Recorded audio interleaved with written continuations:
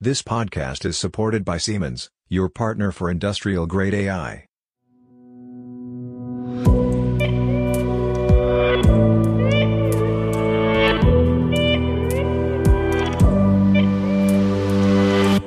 Hello everybody and welcome to a new episode of our Industrial AI podcast. My name is Robert Weber and next to me is... Peter Seberg. Hi, Robert, how are you doing? I'm fine. We are not in a virtual meeting. We meet each other live at the Festo AI conference and here we have one guest. Hello, David. Hello, good morning. Nice to be here. David, introduce yourself briefly to the listeners. Who are you and who do you work for? So I'm a system architect at Fetch.ai, which is a British Web3 startup combining blockchain technology, distributed machine learning, and multi-agent systems. You had a presentation a few minutes ago, and you compared your platform to a kitchen. Right. Please explain, why is your platform a kitchen? So the idea was, if you want to have a nice dish, a nice experience, have a date, what you need in the first place is a good recipe, because otherwise only spaghetti and tomato sauce probably won't do it. So that's the key part of things. But if you actually want to open up an Italian restaurant, having the recipe is one thing, but you need to do it over and over again in the same quality in an efficient way. And for this, you definitely need to have a nice industrial kitchen with all the necessary equipment, with the space that you need, and also to account for the different recipes that you might want to do. And that's what our platform aims to provide, this kitchen environment, these tool sets that you, if you have certain recipes, that you can bring them there and execute them efficiently in a good quality. So I think one or the central topic we're talking about today is decentralized AI, right? So how does this synonym work then? What is the role of the cook in the decentralized or not in the centralized kitchen? Yeah, so you got the border of my metaphor, right? So, right. It's more a bit of having a well-connected set of kitchens in the end. So the kitchen here is really the platform, the part that each participant in a decentralized environment has, and it's like a standardized kitchen. So we are sure that every kitchen has the same knives, has the same environments, so that, like in a franchise environment, every dish will be exactly the same all over the place. Because for the decentralized machine learning, this means that your learning experience, the results you get from your training, can be aggregated and put together and in one place and not vary all over the place. What is the difference to federated learning? Because this is also decentralized. Yes, and this is probably a question of definition, right? So as I just introduced it, how to distinguish federation from decentralization is that in federation, there is still one entity, one participant in the middle who has a little bit more control and more say in things than the others. Who's the chef cook telling everyone else how to do things? In decentralization, we want to get rid of this role so that everyone is has the same rights, have the same obligations, especially in industry environments, right? As soon as one company has the impression that the other company has a bit more control over things, it gets much more complicated. So the decentralization here is to really, the typical narrative of Web3 is cut out the middleman, the centralized role, and completely do it only with the participant. I understand it now when you talk about the cooperation between many different companies. Like, here we're at Festo, provider of automation equipment technologies, many customers. Yeah, right. I had been thinking, because we have been talking about federated learning as an option as well. And in that case, I had been thinking about, as an example, let's stay here with Festo. So they do production, they have machines, equipment all around the world. And we can talk about that later as well, what that means, how to get data from different parts. That was what I was thinking of. But you are now thinking of many different participants. Are they typically then, let's say, equal? Are they at the same level? Are all of them, let's say, for example, users of equipment? For that reason, they should be equal. And that for that reason, you have the idea that maybe you don't need a central instance? Yeah, so the level on which they are equal is that they should have the same problem for the same reasons, and kind of, if they would do it by themselves, kind of the same risks and the same challenges. In this scenario, in this industry cooperation scenario, it's cooperation is often made difficult by that the individual partners don't want one partner to gain most of the potential out of it. And that's why it just doesn't start, even though everyone would benefit. But in industry, you don't want to have anyone benefiting more than you. And that's the reason in this organizational environment to make sure that we have this equality. So do you invite these different automation equipment providers to your platform?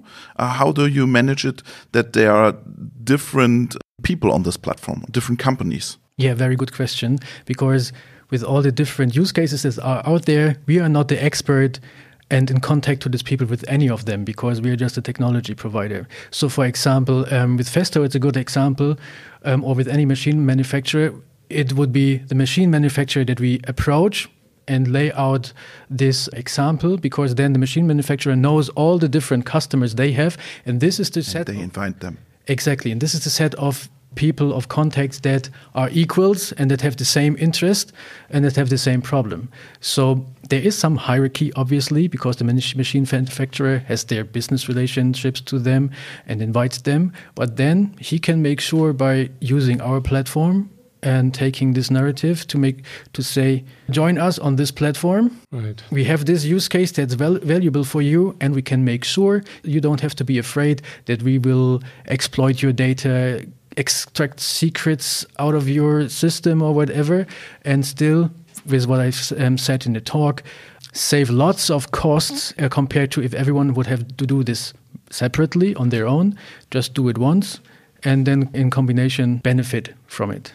Yeah, I was going to ask for a very similar, maybe like the initiator, right? So you now gave us the example of a, let's say, Festo automation company initiator, which they could decide also to do like a more central model. They could say, we are Festo, we have equipment as an example. So maybe you can give one or two other examples of other kind of people, organizations who are typical initiators. What is their reason maybe that they want to work with similar companies or institutions? So apart from maybe industry espionage or these kind of motivations, privacy is the number one motivator for not sharing data. And so two examples that we have encountered or where we're doing project is, one is in the finance industry. And this is even interesting because there it's not about company or industry borders. So it's a single institute, but still because of laws and regulations, they don't even are allowed to share data between their individual places, between the individual institutions. So they actually own all the data, but they are not allowed to look at it at once. So they are in need of decentralized machine learning.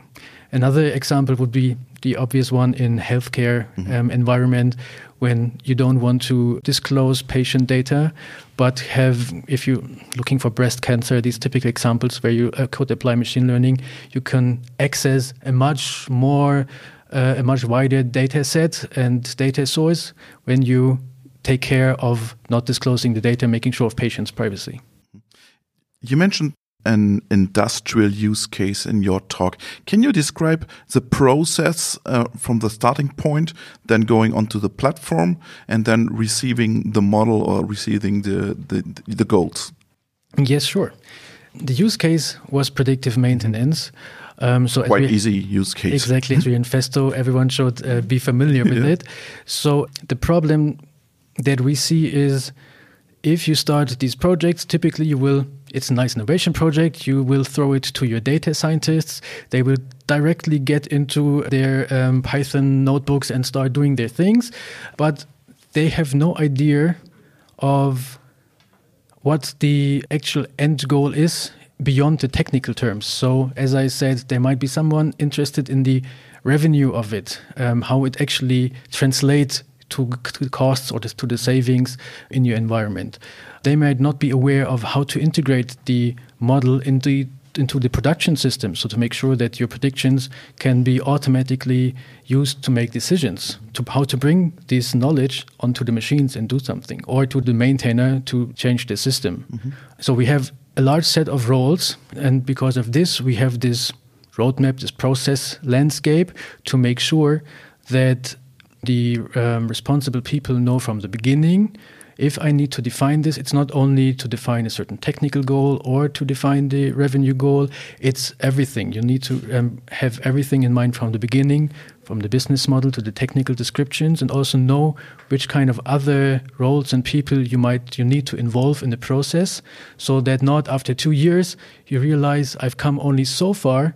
Now I would need to involve somebody else, and I have now to take another half a year to convince them to join the project, and so on. So that's why, from our experience, it's crucial to have this roadmap in the beginning to get away all these hurdles and the potential show blockers on the road. And can you go a little bit more detail in the architecture of the platform and how does it work in the end? So the basic principle obviously is decentralized architecture. So the core of it is an appliance running at each participant on their system, because we don't want their data, and this means it's this compute-to-data approach. They have to provide definitely some resources, also in terms of computation, to, for example, do the model training on their side. So, as I said in the presentation, we are doing this by this process-first mentality, having this whole roadmap in mind. Around this, we are creating our platform, making sure that there is a clear, structured user interface going through all the steps and providing the necessary inputs for the data scientists, for the business stakeholder to the system. So they can select the data sets according to the data specification given to this project, that they can select the right machine learning models with the right parameters given to the specifications of this project, so that every kitchen uses the same tools. And the important distinction again here to the federated approach is that this orchestration is not being given by a single participant or some central system or server, but we orchestrate it using the blockchain. So we have an orchestrated smart contract which registers all the participants and then, for example, does the selection of whose turn is it now, gets back the result. It's hashed, it's stored, for example, on an IPFS system to be completely decentralized. So we are obviously for the privacy, so we're not storing data, but only updated model weights of, for example, the neural networks. And each single contribution and the change to the system is recorded in the smart contract. And the nice thing here is nobody can cheat, nobody can claim that, for example, my training actually was better than it was.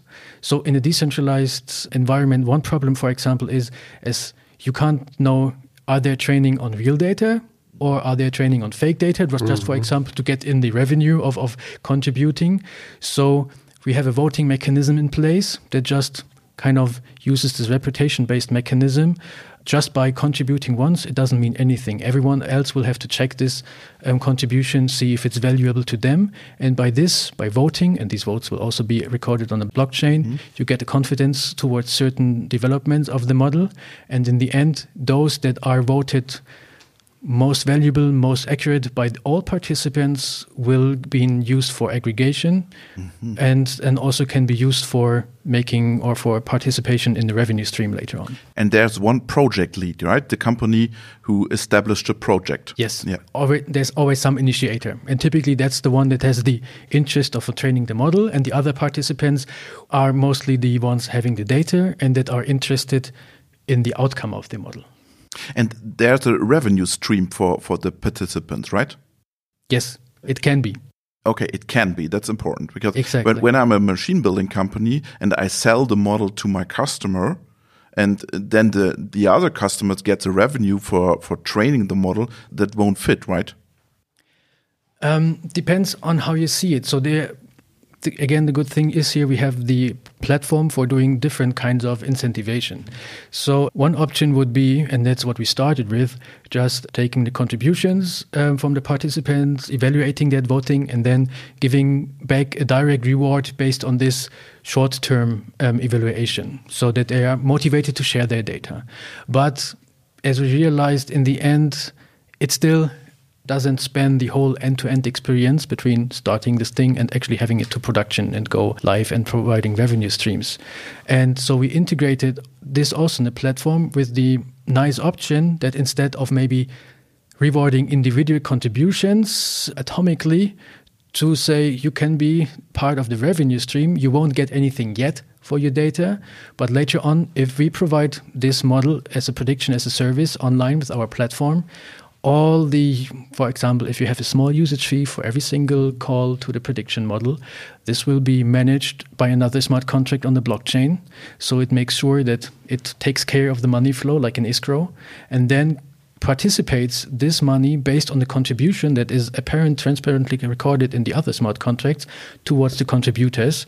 Most of it going to the model owner, to the to the owner of the prediction service, but parts of it, depending on the initial negotiations and so on, to the contributors. And this might be a more interesting motivation to say you're not only on short-term rewarded for your data, but also be participated in the revenue stream. So there could be uses of, for example, automation equipment, doesn't matter. For example, we see the Festo logo here all the time. But it could be like that, it's not initiated typically like centrally, but let's say because they many times exist in the market, like, organizations of certain equipment of cars or whatever.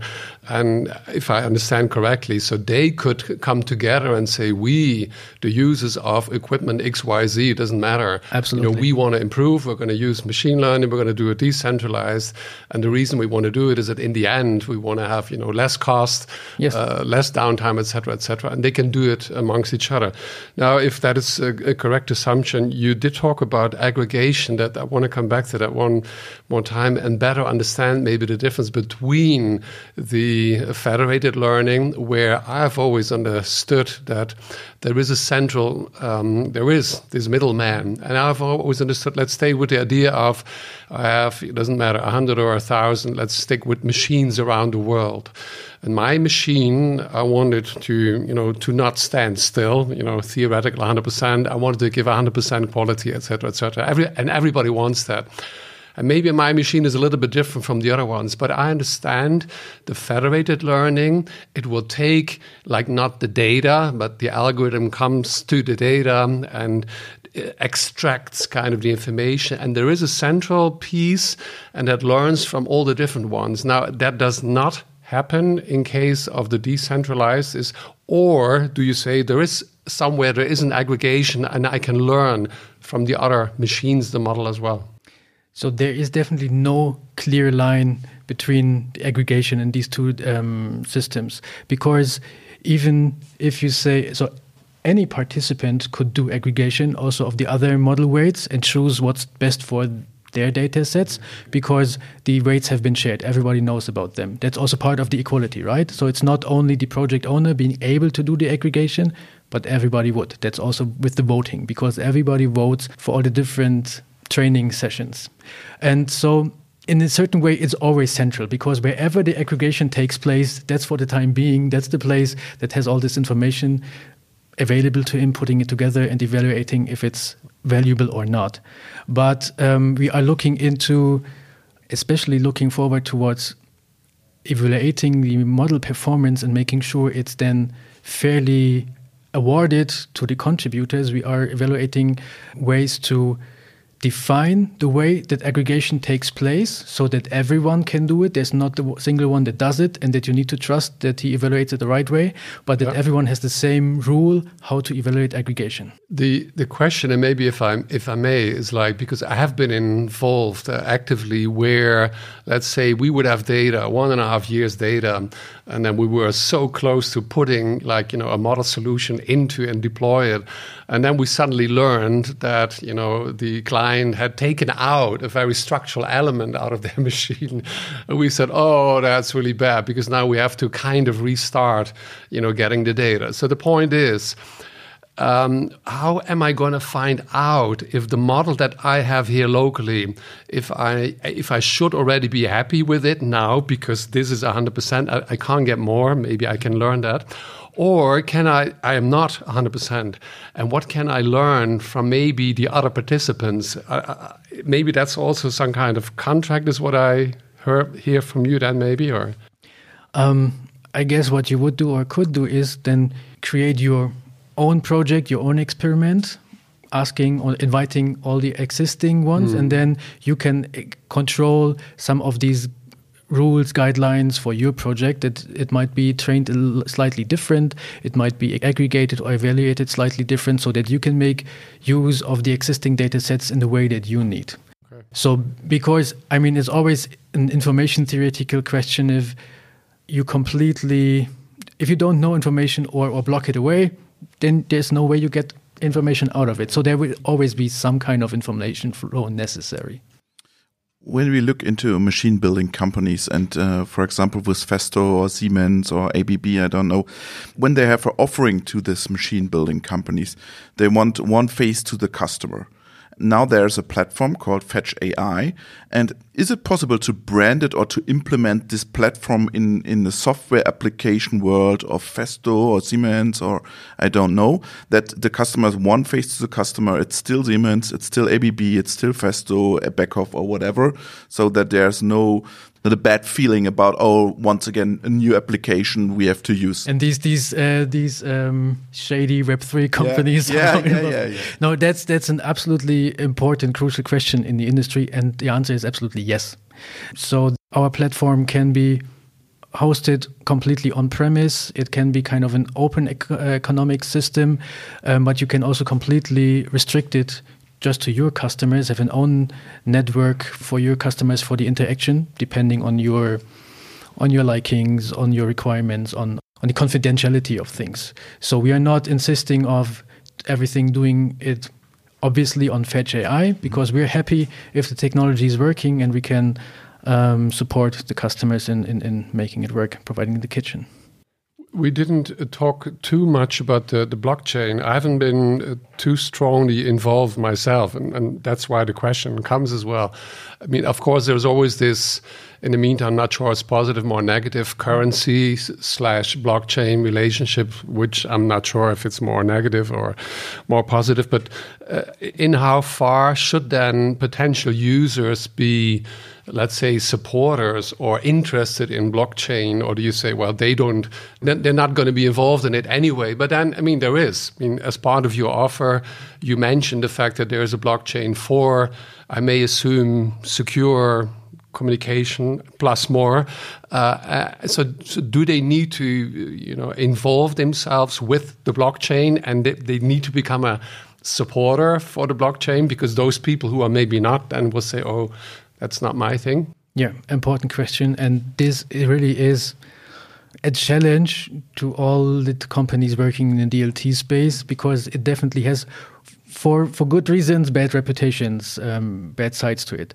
So short answer again is no. We try to hide it away from you, but we will definitely tell you why it's there and what's the benefits of it. Because I couldn't claim to provide this full decentralized orchestration and data sovereignty and equality without explaining we are doing it differently than others. How would you trust me? So I'll always show it and I'll always explain it, but you don't need to do anything of it. You can integrate, if you're a modern, innovative company, you can integrate it in your own wallets if you have these, but we're definitely providing the platform to build your traditional systems like IAM and role management around it. That's what we call Web 2.5, where we help you, your existing structure, to translate it to the Web 3 structure behind it, but you don't need to know. Is that the lacking 0.5? What is the lacking? I guess in a positive sense, there are certain elements which you decide to not make available between the 2.5 and the 3.0 because they're complex, or it's more not making them available, but they are not available from the other side. The number one thing here is identity. So short look out to Web3 it's about this full decentralization, no platforms, no central entities anywhere at all. This also means we don't have all these single sign-on giants as Google, Azure, and so on, which are very helpful in practice and for company managements and so on. But in order to be full Web3, every company would have to have their own decentralized identity so that you can connect it directly to the blockchain, to the wallets of things. So currently there is no connection between the blockchain and the company. And there are several reasons, mostly financial and regulation-wise, why this is not an easy thing. And this will take quite some years until we get the full regulated connection there. And that's why we need to go 2.5, because just the environment is not fit, is not ready for 3.0. You mentioned banking and the healthcare industry. Do you want to enter this heavy metal industrial sector with the solution now? You mean yet heavy metal like in manufacturing? Heavy metal automation, yeah. Okay. We're talking to Festo, for example, and as you might have recently heard also with other automotive suppliers that we are going public collaborations that are definitely... It's in the near of Festo, I think, this big automotive supplier. It's where are we here quite today? regional. In the area of Stuttgart. In the area of Stuttgart, yeah. Ludwigsburg is not too far from here, right? Yeah. And that's one of the key aspects to this Bosch Fetch Foundation, which we founded. Yeah. David, it was a pleasure. Thank you very much. Thank you to have me here. Thank you. Have a good day.